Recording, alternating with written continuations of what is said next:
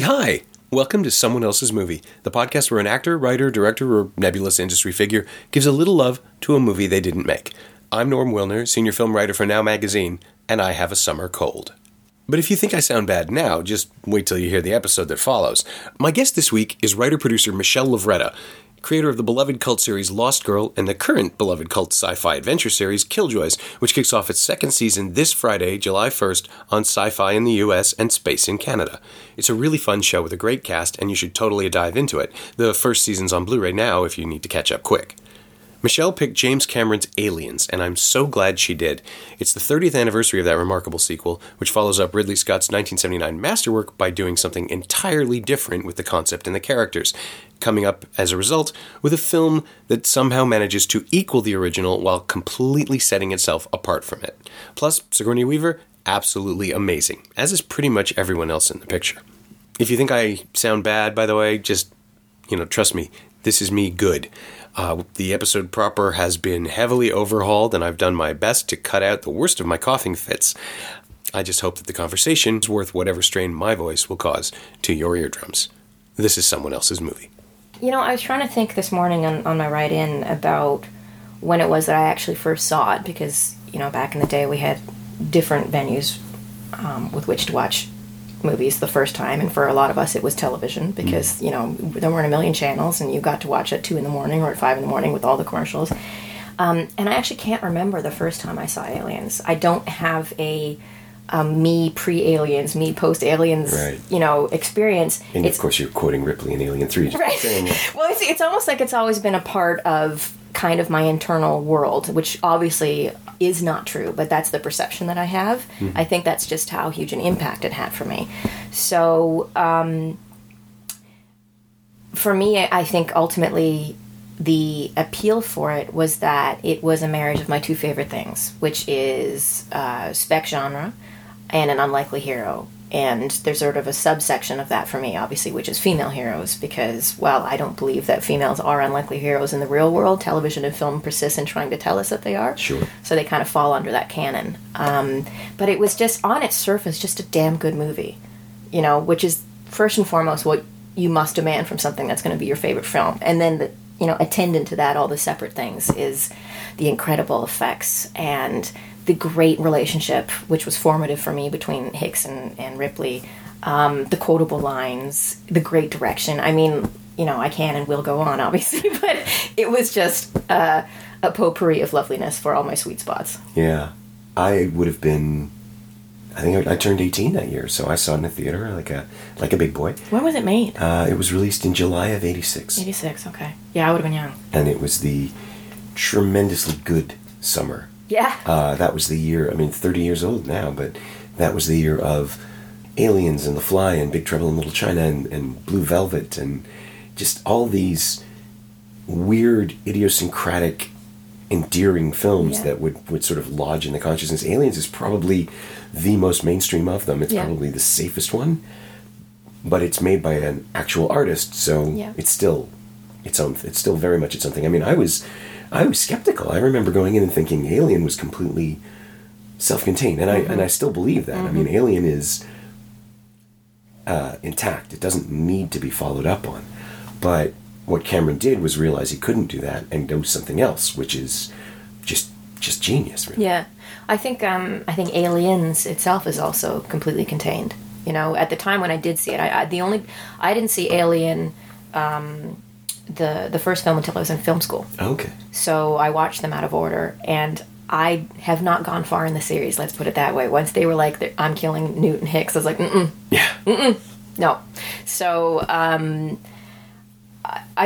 remember watching Big Trouble in Little China. That one I remember in a theater. Okay. Yes, I saw that one.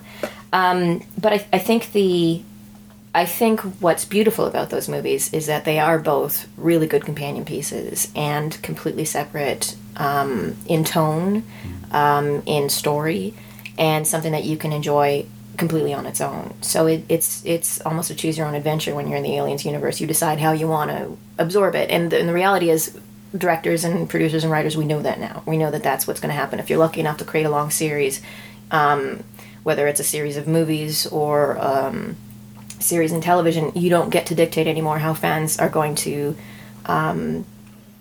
absorb or take in your material. They will take it out of order. They will binge it if you don't want them to binge it. They'll do all of those things. And so all you can really do is try and make sure it's a story that you want to tell that individual installment that individual way, because you just can't dictate, well, you have to watch this one or you're not going to get that one. If it doesn't succeed on its own as a sequel, then it's not going to succeed these days. Right.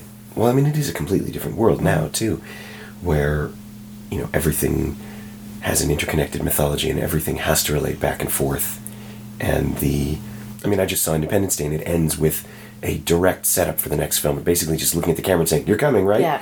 And all you can think of is, no. My answer is no. First of all, yes, you do not have my sword. You stupid, sucky alien movies. But I like the first one, and it doesn't need to have a sequel. No. I mean, it's just this craven need to repurpose and remake and just redevelop everything. It made me feel like the people who were crapping all over Jurassic World have an apology coming. Yeah. That's how you do that. You Yeah. can actually innovate within an existing thing and play with the nostalgia as nostalgia, but you still move the story forward. And what would a world 20 years later be like? What would that look like? As opposed to, look, we're doing the same thing again. It worked the first time. You be quiet. Exactly. Just take this. No, I think craven's the right word for it too, because ultimately what happens with it's not just nostalgia and it's not just proof of concept, although that's certainly the case. Sure. It's fear of writers. It's a fear of taking a risk on something that, and I should say specifically screenwriters, because they will go to a novelist and they will say, okay, this material has something, let's go ahead and adapt it. But they will go to a movie and say, well, this one was done 20 years ago, let's, cannibalize it and do it again. Right. But somebody bet on that script that first time, without anything preceding it, without any legacy behind it, with just one person in a room writing an idea on the page. And obviously it becomes the director and all the other people past that. I'm just talking the greenlighting stage. Yeah. And there seems to be less boldness behind those decisions these days. They want to be able to check all their balances for their, their individual financial masters, which is fair, but there has to be some measure of risk and novelty because the audience craves that, you know? Yeah. I mean, the most successful franchise extensions, I find, are the ones that do something different or change the game in an interesting way, as opposed to simply repeating it. And speaking of risk, I mean, that's what they did with Cameron. He'd made Piranha 2, which demonstrated he could do sequels, I guess. Even though or he could do Piranhas. We knew that. He could do Piranhas. Even though he was breaking into the editing bay. We have this legendary story of him fixing their cuts after they locked him out. And then he made Terminator, which is... amazing. Yeah, just, like $6.5 million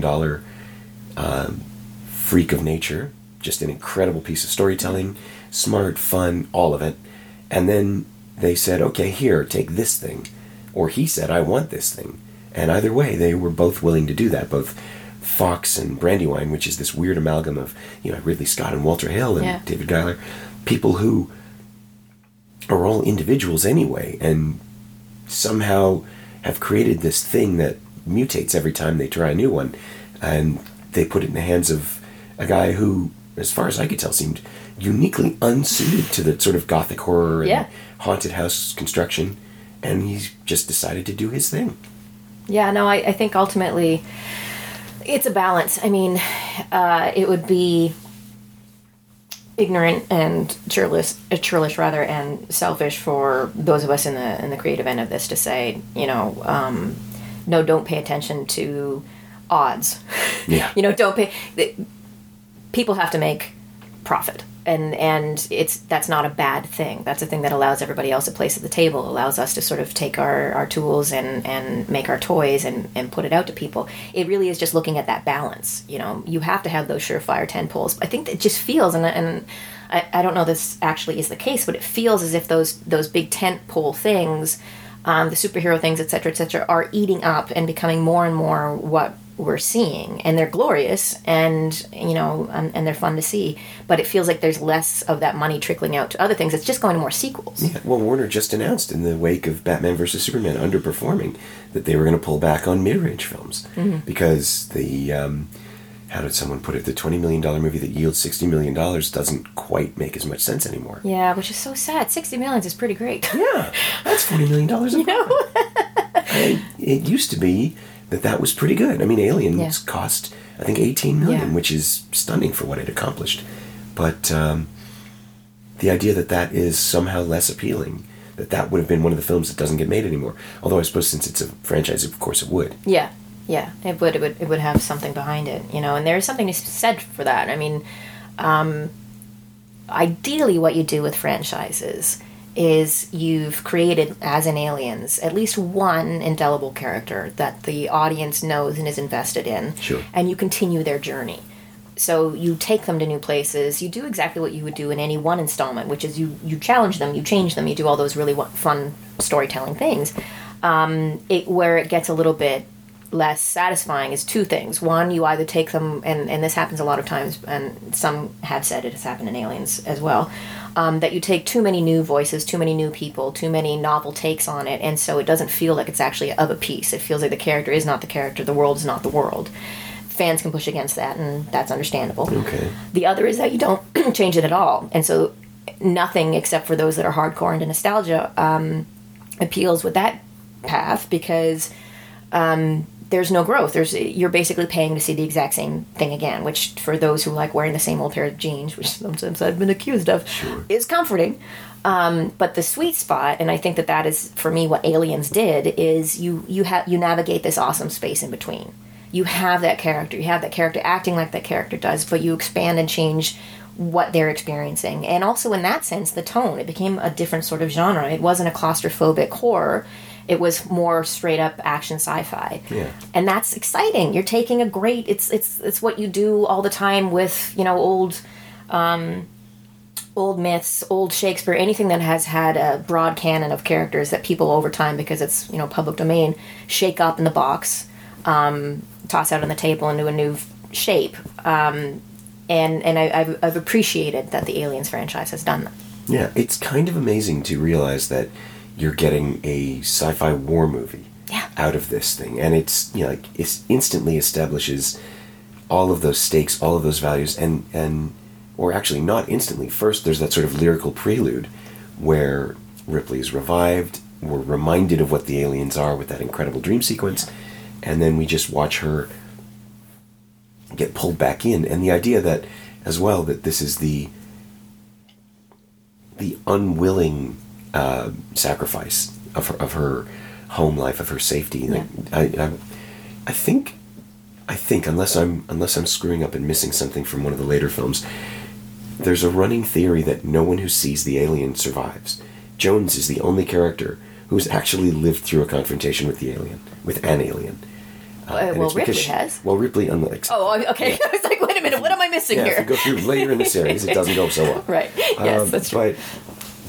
But the idea is that there is this, it's what Ash described in the first film. It's a perfect engine. It's a biological killing machine. It's the Grim Reaper. It is, and it's so implacable that it will get you even if it doesn't get you. You can get away, and you still get pulled back. And the sense of... it was, in the first film... an incredible, and it's the limitation that runs through the entire series, which is if this thing ever gets back to Earth, it's over. Yeah. And Aliens is the one, I think, that proves it by showing us just how indestructible they are, by adding the Queen, by expanding it in a way that feels organic to what we'd experienced in the first film, but also simply does not stop. Yeah. And that's the Terminator. That's Cameron's particular genius, is finding new walls to put in front of people, finding complications. The genius of Titanic is that he shows us that simulation at the beginning to let us know that Rose and Jack are always in the wrong place. Yes. It's ingenious. It's absolutely... the guy's an engineer, of course. He would think of something like this. Yeah. But with Aliens, he found a way to do it with these amazing restrictions. I think he had 6 suits. You never see more than 6, or maybe 8. I think it's 6. You never see more than 6 aliens in one shot, because that's the number of suits they had. But based on the colonists and everything else, we know there's at least 50. Yeah. And you buy it. You never doubt it. For a second, he creates this incredible menace in a refitted power station in England. Yeah. And just locks us in there and makes it work. He's really excellent with framing. you know, and what I've always appreciated about him is his ingenuity. Obviously, he's gone ahead and created different types of cameras if he wants to shoot underwater, and he's done, you know, when he decided to sort of flip and have the aliens just be a guy that's crawling across the ceiling, and then he's taking the camera and saying, what if we flip this? And they're like, yeah, let's do that, and let's, you know, I think that I have enormous respect for the craft of directing, and what is amazing about it is when you see the people who are really at the top of their field, you don't actually feel that hand. You're so immersed in the story, you're not noticing the shots and the framing. It really takes you stepping back later on and looking at it and saying, holy shit, that made that, you know, the escalation of claustrophobia as they're increasingly, the feeling of you actually going from we're out on the surface, now we're inside on the first, and then he takes you with Newt, now we're going through what literally feels like a birthing situation, a painful birthing as she's going through that, the roundabout and being sucked under. And then we're in the bowels, and like, it's just this wonderful, I like how he uses physical situations in order to tell emotional stories. And I think that that's something that requires an innate feeling for that sort of storytelling. And it's really a joy to experience. So when you saw it, had you seen Terminator? Were you aware of Cameron? Or I believe, and again, it's trying to remember, there's so many, my brain, my writer brain and my fan brain are of a piece. I can't, they're inextricably linked. I can't take one away from the other, and especially because you start as a child. And for me, I started writing really quite early. And so I was a kind of functional writer while I was also just a nascent fan of stuff. And so for me, there are these beautiful images or passages of books or book covers often that kind of are how I got into genre. Oh, yeah. And so one of those images for me certainly is the experience of sitting with a friend and watching Terminator. I don't remember they're all messed up in my head. Did that come before Aliens? Did not. I know that I saw, again, them out of order, I think because the age that I was. I didn't see the first Terminator until long after I saw Terminator 2, Judgment Day, of which I had the poster on my wall. Me too. Yep, that was a big time. That was good, and it was a good movie, and, you know, and I was a big dorky Guns N' Roses fan. So I had all those things. It was a lot of my usual sweet spots in one movie. But what I love is that usually I can go through and watch certainly a lot of his Cameron's earlier stuff and just feel like it was made for me. You know, there's always a character that is a stand-in for what my brain wants, which is somebody who is far more badass than I will ever be, but looks like they're from the same genetic pool. Okay. They're ladies. You know what I mean? I'm like, oh, okay, there's something there that I can kind of latch onto. And he has a really good track record for me when it comes to those characters being some people that are not, they're not defined by their gender in a way that often they are in classic science fiction. So it feels just very fresh, and I'm always looking for fresh. I'm looking for some hero. It doesn't have to be a woman. I'm being semi-facetious with that, but some hero that isn't somebody that I've seen a million times before, because ultimately in genre we are continually telling heroes' journeys, and that will get stale. You just need some injection of a new point of view, and then it feels just enough of a twist that I'm like, okay, good, take my money. You know, take these 2 hours of my life, show me something slightly fresh. And I think he's been very good at that. Yeah, well, and gender plays in Aliens in a really interesting way. I mean, I suppose it always did, but it gets more interesting the more I think about it as the years go by, in that Ripley she's sensible and she's informed. She's always right because she's faced this before. Yeah. And her only response is to go away. She doesn't want to be there. She doesn't want to be on the planet. She doesn't want to, you know, now I think she would negotiate a consultancy role. Yes. Some sort of video chat. Yes, really. You know, just stay at home and go, no, don't do that. Don't do that. No, Ripley needed an agent. Yeah. She needed people. Well, it was 86. They just hadn't thought it through. Exactly. They didn't realize that at this point in time there'd be a structure for this. Yes. Skype hadn't happened. Exactly. But she is dismissed by the women as well, which is really interesting.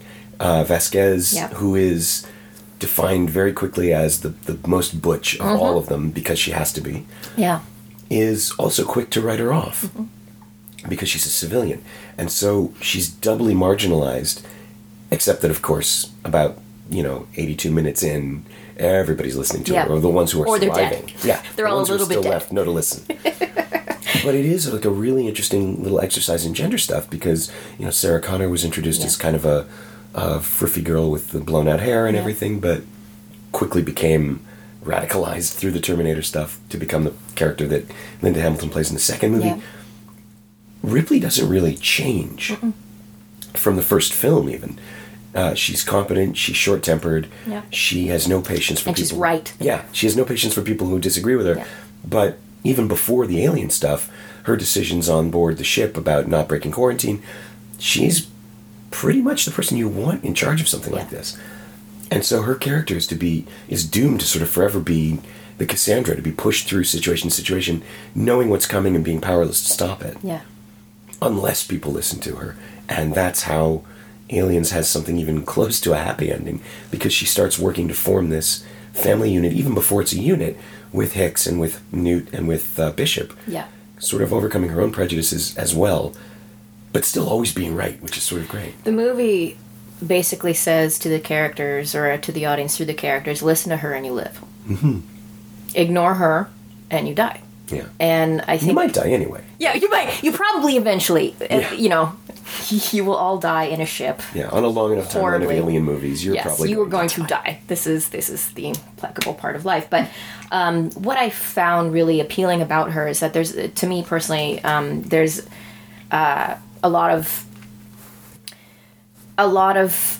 gender in film is limiting for both genders. Men aren't allowed to be shown as sensitive or as good parents, or, in terms of good parent, meaning that's a primary thing that they care about above all else. Unless it's shooting somebody who comes at their kid, that's kind of the limit for it. So, the Harrison Ford model. Yes, exactly. And then you're using that as a prop, and you're like, well, no, this is just an excuse for you to have a guy who's not typically an alpha male have the fantasy of saying, well, this is how I handle this, which is good entertainment, and I've enjoyed it.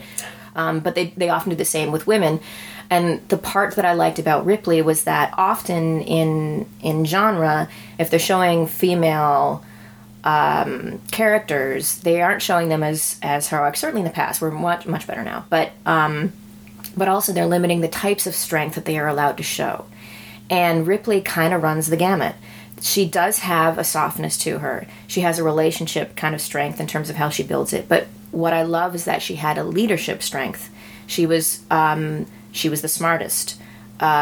She then also played straight down the barrelhead of classic where women are allowed to be strong is protecting a baby. So she's physically strong. It's all of these different kinds of things, which is, if you just stop and look at that, at what you are often shown, even now, if you're going to show a lot of the female superhero characters, they're going to have a great waist, and they're going to punch people around, and I am guilty of this type of storytelling as well. I love a tough-ass chick, but she was various types of tough. Yeah. She was a lot of flavors in the candy bar, and that for me was just really enjoyable. Again, not even politically, but just because you don't see that.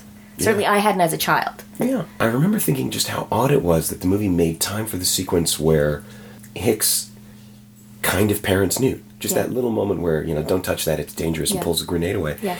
And does it, he does it gruffly and then softens, and we get to watch Ripley see it. Yep. And that moment is the kind of thing that nobody has time for in a movie like this. That you would cut that. You look at all the stuff that Cameron did cut because he's famous for... 2.5 hours long. Yeah. I mean, there's entire scenes that are cut. So he's famous for paring his movies down to bare minimum, but somehow he knew, some part of the process had to be preserved, that you had to see these characters relate to each other if you want to earn their survival.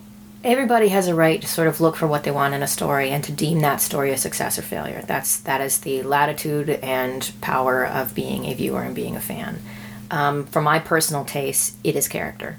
So I'm really interested in those moments. I'm interested because I'm going to spend time with you and have to care whether you live or die. So I kind of want to know some surprising, and just show me little hints of it, And those moments are beautiful to me, because if you step back and look at, and I fucking love Hicks. That is, if you're just going to say through the canon of movies and books that I've read, who are my favorite characters? Okay, one of them will be Val Kilmer's Matt Mardigan and Willow. So sure. I have some strange picks, but we have formative experience. We are who we are. Yeah. But that character was one for me, and Bean did an amazing job, I think, on being charming, being competent, and also being very astute. You know, when he makes his little digs to Burke and he makes his comments, he sort of facetiously puts himself or his abilities down. It makes a character that I'm invested in because I understand that there's a lot going on under the surface. And through the writing and through the acting, that was done really sparely. There were not a lot of scenes that are dedicated just to that character. But their relationship, just the scene of him teaching her how to use the gun, how they both handled that, it didn't become some treacly kind of this is a move. It wasn't basically the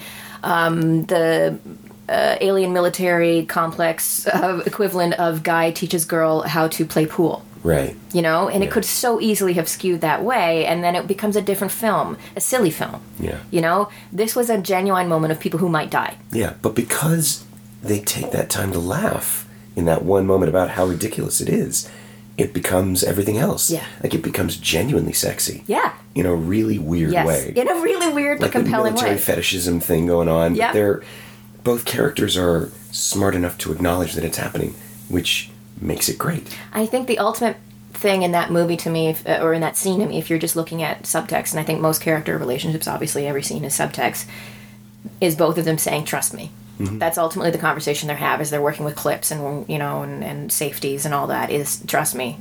And they do. They trust each other. And there's a bit of a handing of the baton there as well in terms of her being accepted a bit more as the person who is going to ultimately become, you know, in our terms it would be the protagonist, but in their terms the leader of this little journey, you know. And what is amazing about a character like Hicks, and I think this is very true in the real world, I think you need those characters who themselves could assert themselves, who have the power, who have the leadership, but who are able to sort of look at a situation like this and say, who is going to get us out of this alive? And I think a lot of military guys are actually really, really good at that, and ladies. And in that situation, that's what matters. And she was the one who had experience. Experience wins. And in our show, that's basically, you know, with Dutch and Davin, that's the equivalent that I've put into there, is he's a highly competent military guy, and he's very good at saying who is going to get us out of this, and ultimately it is usually Dutch. She has a different breadth of skills, you know, and I think that's what, as a fan, those of us who are writers, who are ultimately first fans, that's what we do, is we look at these things on an unconscious level. We're like, what is appealing about this to me? And we sort of retell little tiny bits of those stories. And the Hicks and Ripley dynamic has been, as I said, just been really formative for me. Yeah, I mean, I think you put it beautifully. It's the why do I love this question. And for Aliens, for me, the answer is because it's incredibly tense, but also immeasurably fun. Like, it is so much fun to watch these people suffer and die, and survive because they've earned it. But to pick up on repeat viewings the way that Hicks is easily the most watchful character. Yeah, There's so quietly watching everything. Shot after shot of him just sort of observing. Love that. Yeah, and that's something that Bean with Bean's physicality you would think wouldn't allow for, because he's charismatic. Yeah. He's magnetic. He's broad-shouldered, like he's just physically present, but he holds back. Yeah. And it's because I think he's got Bill Paxton making all the noise. Sure. Like, you know, Hudson is the one, that great joke early on, I'm Hudson, he's Hicks. How could you ever make that mistake? They're so completely different. Yeah. But that also shows us that Gorman's not paying attention. Yeah. And all of these little things are just interlocked in such a way that as an audience member, I can derive so much pleasure from seeing it fit together while it's still, you know, digging its fingernails into my shoulders and forcing me on this roller coaster. It's just an incredible treat to find a movie that succeeds strictly on popcorn entertainment action level, but at the same time, and this is how things, I think, become timeless and how things really matter, it does so much more under the surface. The fact that she has all these prejudices against Bishop, right? This is an important detail. This is an important thing that is feathered throughout. It is making a statement about things. The fact that and although it was a scene that was cut, the fact that she's just learned her daughter has died and then is clearly on a journey where she needs to save Newt because it is saving a part of herself that wasn't there, or forgiving a part of herself that wasn't there to save her daughter or sort of see her last days. These are, you don't find that. And this is what is so sad to me and so disappointing to me as a fan, is that they're putting these huge amounts of dollars into a lot of these movies, and they're so succeeding on the visual. They're so succeeding on the adrenaline, and I love them for that. But somehow people are forgetting, in some cases, certainly not all, but they're forgetting to say something. They're not saying anything. They're not even saying anything about their characters other than, you're a bad guy, I'm a good guy, I want to go kick your ass. And that's fabulous, and I'm there for it. I will be there for it for the rest of my days. But what the fuck else are you saying? Yeah. And that's where it gets depressing, because they feel a little bit like lost opportunities. And I so love the medium. I so love all of the, shoot 'em up and genre and all that. It's half of my life. It's my free time. It's the only stuff I do. I have no hobbies. So when I go and I have time away from work, which is precious and rare, I want these things to succeed. And I want to hear something about a character that makes me love them. And you can't make me love them by just saying, they're going to get this car chase now, and by the end of it, someone's going to die. You have to tell me something about them. Yeah. Tell me a story, Yeah. Don't just tell me an action sequence. Well, I think that's why, you were talking about the superhero films earlier. I think that's why the Captain America films resonate way more than anybody else's do. They're about someone who is an idealist, constantly confronted with the death of idealism and cynicism and refusing to give in. But they're also kicky, punchy, jumpy action films that allow a celebration of what the hero stands for in the face of all of this stuff. It lets you believe again. Yes. As opposed to, Superman, Batman yelling at each other until somebody falls down, which is just grinding and exhausting and joyless. Yeah, I love joy. I miss joy. And also because the Iron Man and Captain America, there's also, God bless it and God bless Whedon, humor. Mm-hmm. And I loved the idea of a man out of time.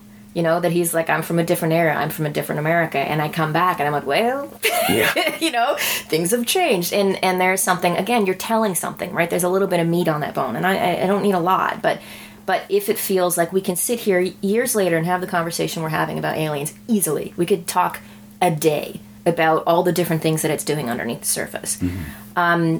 If you can do some of that, if you give us something else, allegory, theme, something else that you can sort of gnash your teeth against in a pleasingly tactile way, mentally tactile, then, my God, you've accomplished what you hope to accomplish, what everybody hopes to accomplish, and what you hope to accomplish with that amount of money put in your lap, which most of us will never get. Yeah. You're like, oh my God, there's so many things that a lot of us write in television where you're like, and I'm famous for this on my shows. I write it, and the producer basically wants to come and smack me on the head. They're like, we cannot produce that. And I'm like, but it is so pretty. It is so pretty. Trust me, just give me this shot. And they're like, we can't. We're television. We have 8 days. And, I'm amazed continually what we're able to do. But it's just, when I see these other things, and it's nothing but rooting for them at this stage. I'm like, just please, nail that landing. Yeah. Stick it. Because I, as a fan, it makes your life better. We're always sitting there and saying, oh, well, it's just storytelling, and that's true. But storytelling is so incredibly important in terms of our experience as humans. It charts it. It's our history of it. It shows us where we came. It shows us where we think we're going, who we are, what we value. It is important, and it is also a joy in life.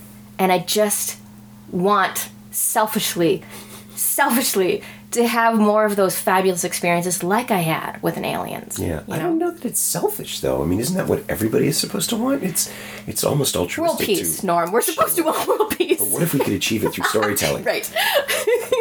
But I think there's something really wonderful in wanting it to be better because everyone benefits. Like, it's not the rising tide that lifts all boats necessarily.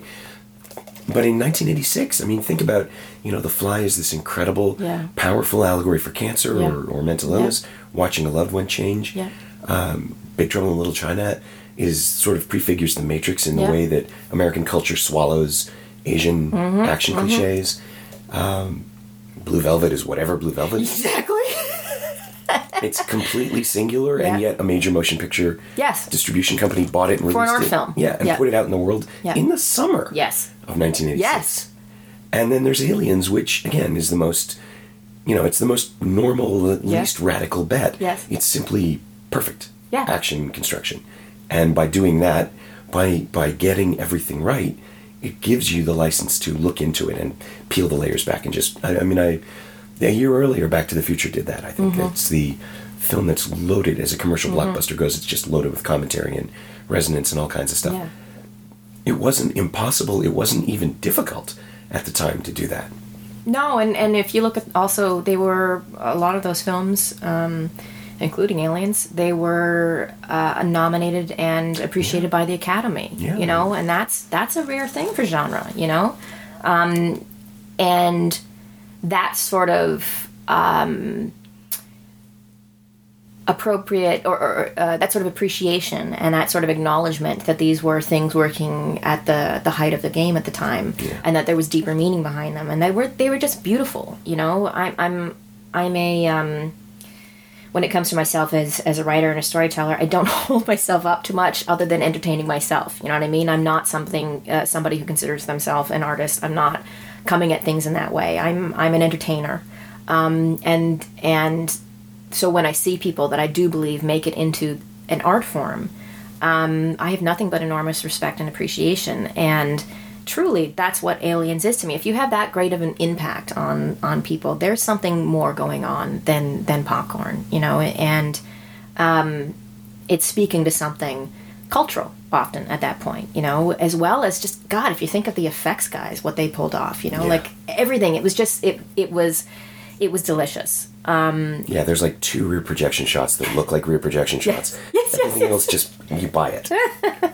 But see, for me, and that's probably because I'm a television writer who works within television budgets, I find that adorable. Right. You know, like I look at early Doctor Who and I'm like, oh, chuck you under the chin. You know, like it's great. I love that, because those of us who are, you know, not just fans but nerds, I think love how the sausage is made. You know, and we love I think we kind of look at the people making those things as their own form of warrior. You know, that's their warrior journey. They're fighting the budget. You know, they're fighting the VFX, and they're coming out at the end of the battle with this delicious little thing you can eat. And you know, there's just so much to enjoy in movies, and we're doing such incredible things now with effects, and so much is being done to push all of that forward in video games. Sure. You know, which I'm a huge fan of as well. It's harder to tell narrative stories in those. So I'm curious to see where these things go in the future. You know, I know that they've had a bunch of Aliens games, and you know, where are we going to find the best place to tell these stories once they become a little bit more interactive? Yeah. You know, and is that going to improve things, or is it going to just make things further canted towards the experiential and the physical, and less towards the character and the internal? And you know, that's the thing I look for. Yeah, my first response is, why would anybody want to fight an alien? It's going to win. Oh, but is it? Like, you suspend your disbelief, right? Everybody dies in these movies. Eventually, on a long enough time. You know what I found the most surprising thing on Aliens 2 is what's the one? God, was it 3 where there's her kind of half baby that gets sucked through the... that was Resurrection. It's the fourth one. The fourth one, okay. I think I saw a bit of that one. I didn't see the whole... Jean-Pierre Jeunet film. And again, like, that's fascinating, too. Like, Fox has repeatedly given these movies to genuine art filmmakers. I mean, Cameron wasn't yet, but he would be. Piranha? Yeah, exactly. How dare you, sir? Terminator, I mean, come on. It's genius. Yes. But, you know, Ridley Scott, who only made The Duelists, suddenly getting The Keys to Pinewood. Yeah. And then Cameron coming off Piranha 2 and Terminator. B movies that could easily be dismissed if you wanted to. Be a jerk about it. Mm-hmm. And then the third, Fincher's first film. And then Jean-Pierre Jeunet, who once told me, like, I got to interview him for something else, for Micmacs, I think. And I just asked him, like, how did it even happen? Yeah. How did this happen? And he said, they asked me. they said, do you want to make this? And I said, yes. Of course I want to play with that. Oh my God, who wouldn't, awesome. right? You're given $80 million and whatever you want. Yeah. I totally see the appeal. Yeah. But yeah, they have chosen, every single time they've chosen the least likely person. Well, now the talks, and I've seen some of the visuals, and Blomkamp? yeah, like, well, Here's the thing, though. So my spiritual journey, if someone was like, okay, you could have $5 million or you could write any movie that you want to write and you know it's going to be made, mine would be the Newt movie. Okay. Like that's more important to me than commerce. I'd be like, yep, that is, and then I would never show it to anybody because I wouldn't want to ruin the canon. I'd be like, I want him to make it and then I'll show it in the backyard with my friends.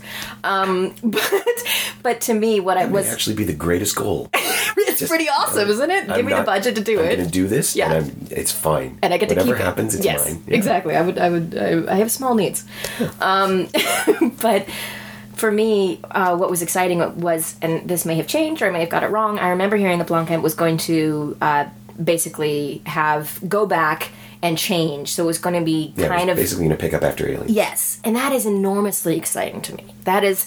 And you get a lot of people that are worried about, timelines and, alternate realities and is this story negate the other? I'm like, I don't care. I don't want to think about that everybody else can sit down and write their charts. For me, it's just, again, what we spoke of earlier, the idea of having characters that have not fundamentally changed at their core, so they're recognizable, but go through changes because what is around them is fundamentally different from what they experienced before.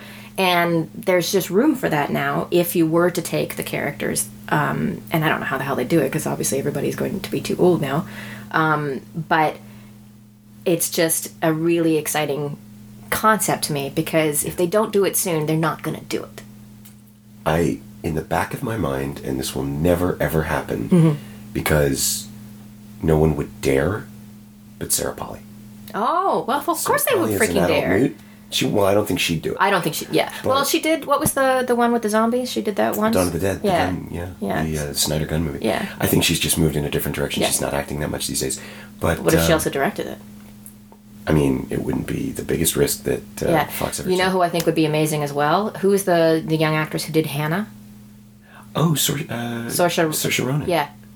She's a pretty much a dead ringer when at least with her messy hair. Yeah, you mentioned it. Yeah. She certainly has that kind of what I loved about Newt, and obviously she was an actress who was not an actress, and so that's having I've had good luck working with children, but having done it, you don't know what you're going to get. Sure. There's certain hours you can work. There's all these sorts of things, lots of these challenges, and she was just so natural.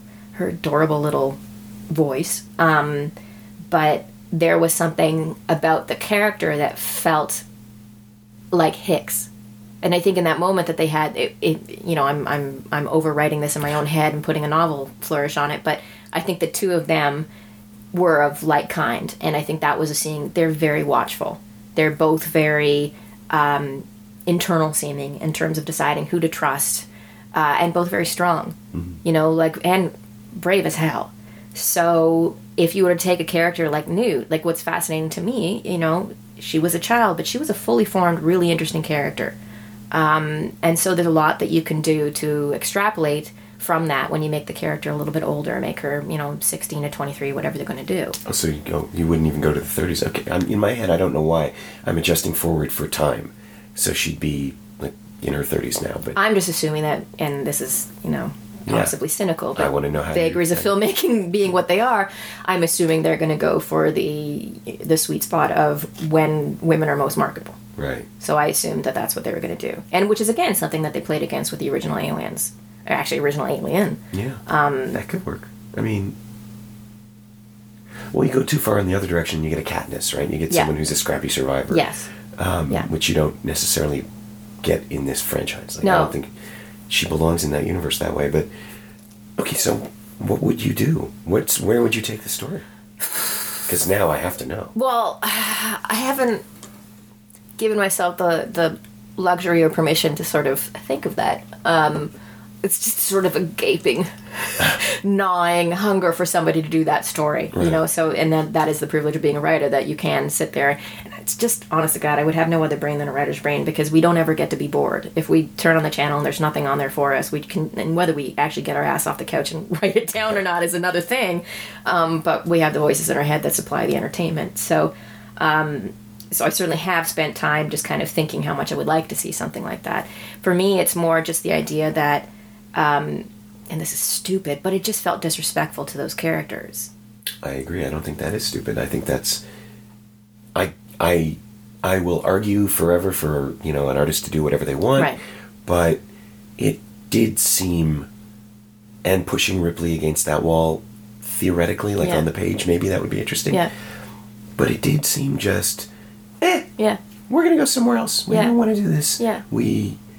They've killed off Will Smith's character in Independence Day Resurgence off camera. We don't see it. Oh, yeah, it happened before. So they can introduce his kid. As part of, they're actually... Well, his kid was in the first one, so... Right. Or was it his adopted kid? I can't remember. All the kids, it was Vivica Fox's. Right. I think.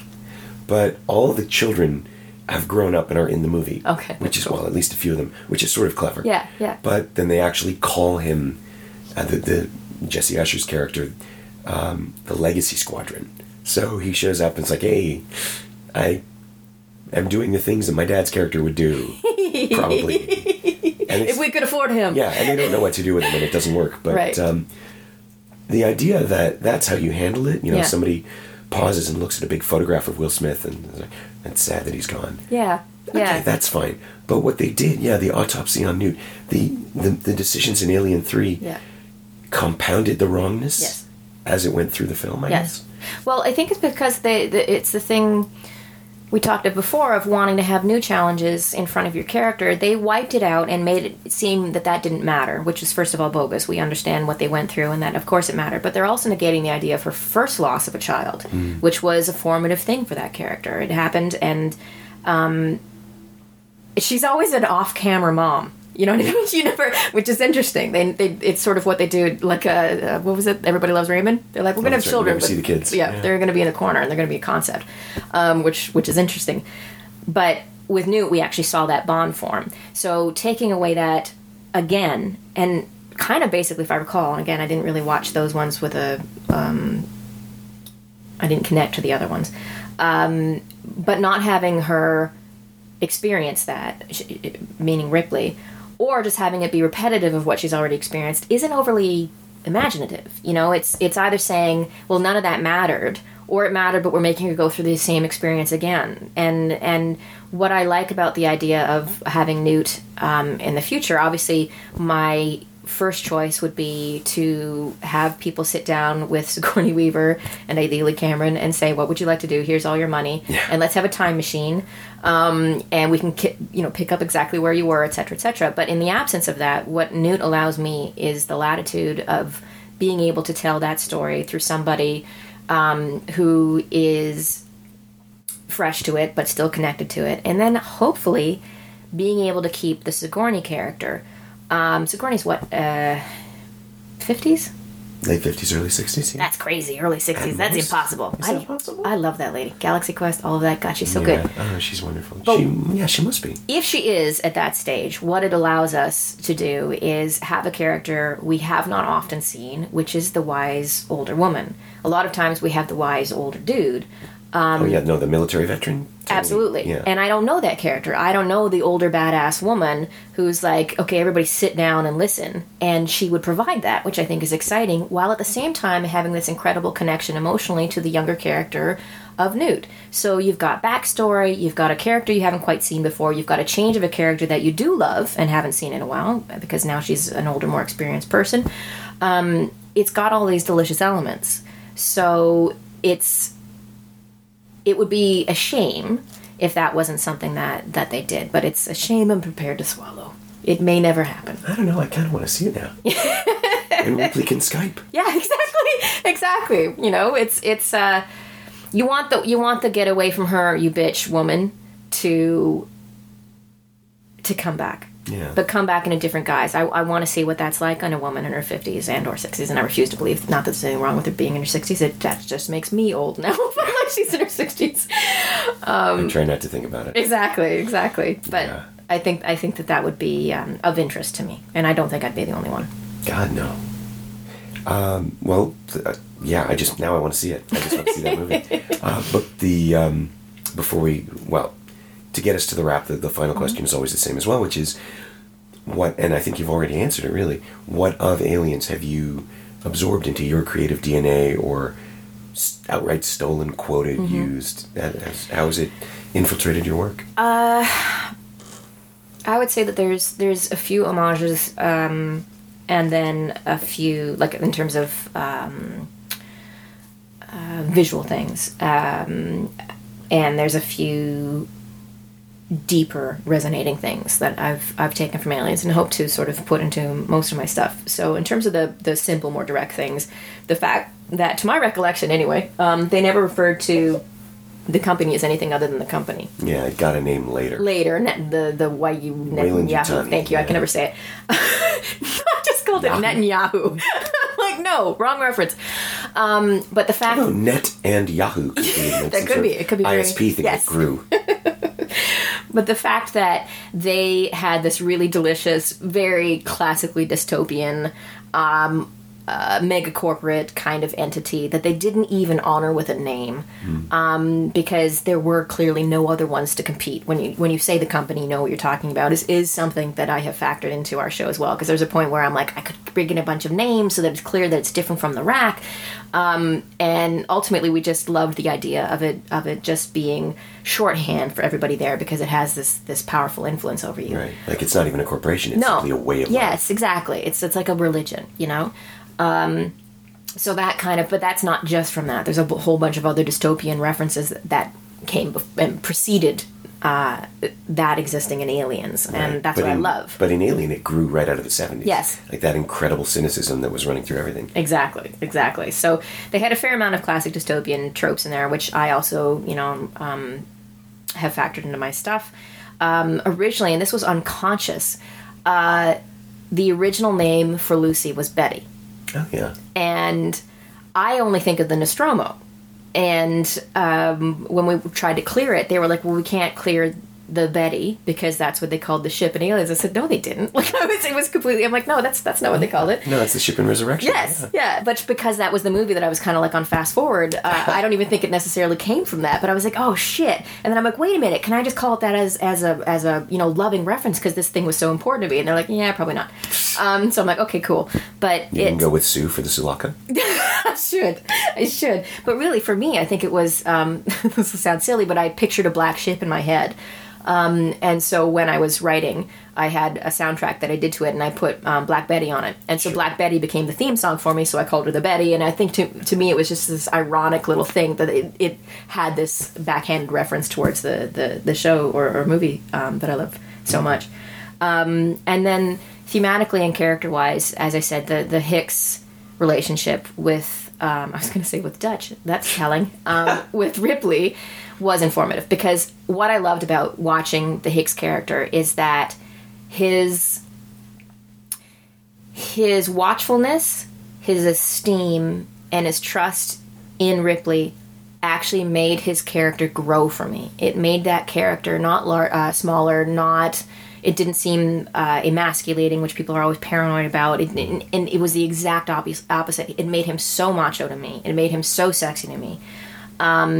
Partly because it was genuinely earned. You know, the audience wasn't saying, let's just do that because it's a political statement we want to make. They said, no, this is a character who knows what she's talking about, who has had experience in this, who is brave, who is smart. And so all he's doing is making the right choice. And to have that character be a man who was right, and also a man who was kind, was important. And that's something that I try to work into sort of unconsciously some of my character dynamics and in my life. And then really just I try to remind myself, and in television it's a different challenge because it's a different arc, but I try to remind myself to Ripley it up a little in terms of, it's not about being fearless.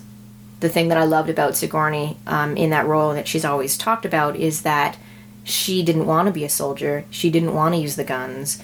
It wasn't something that you put that in her hand and all of a sudden you made some, action hero out of her. She was bold because necessity required she be bold in that circumstance to do the right thing.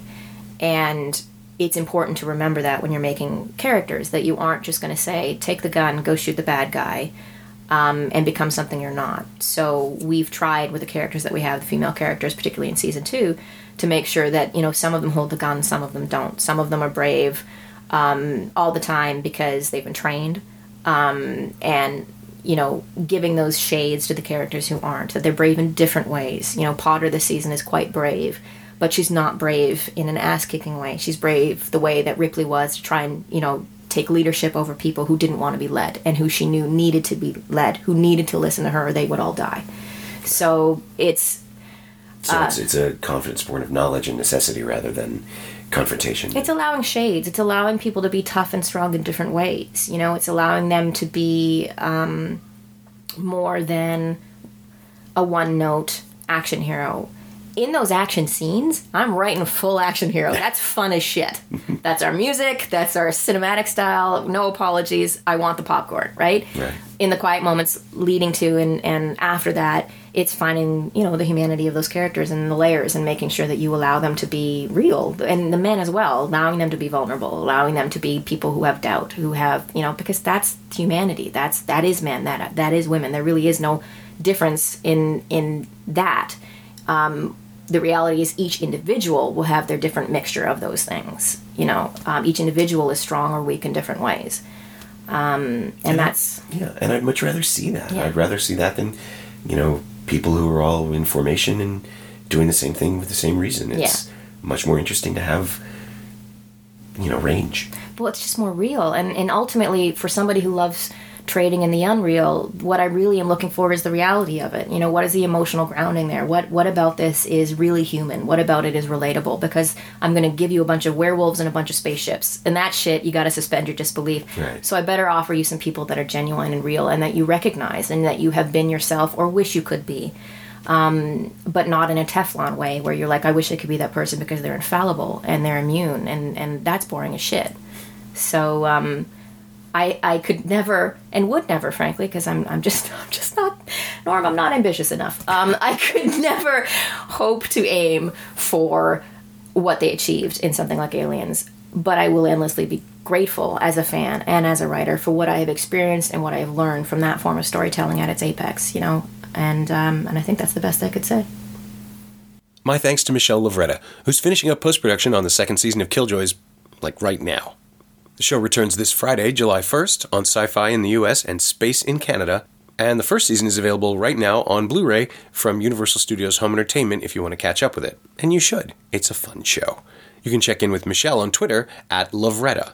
You can find Aliens on DVD and Blu-ray from 20th Century Fox Home Entertainment, available in a number of excellent special editions, each one better than the next. And you can find it for rental and purchase on iTunes and Google Play, but honestly, if you don't own this movie already, you really need to reevaluate the choices you've made in your life. It's the best.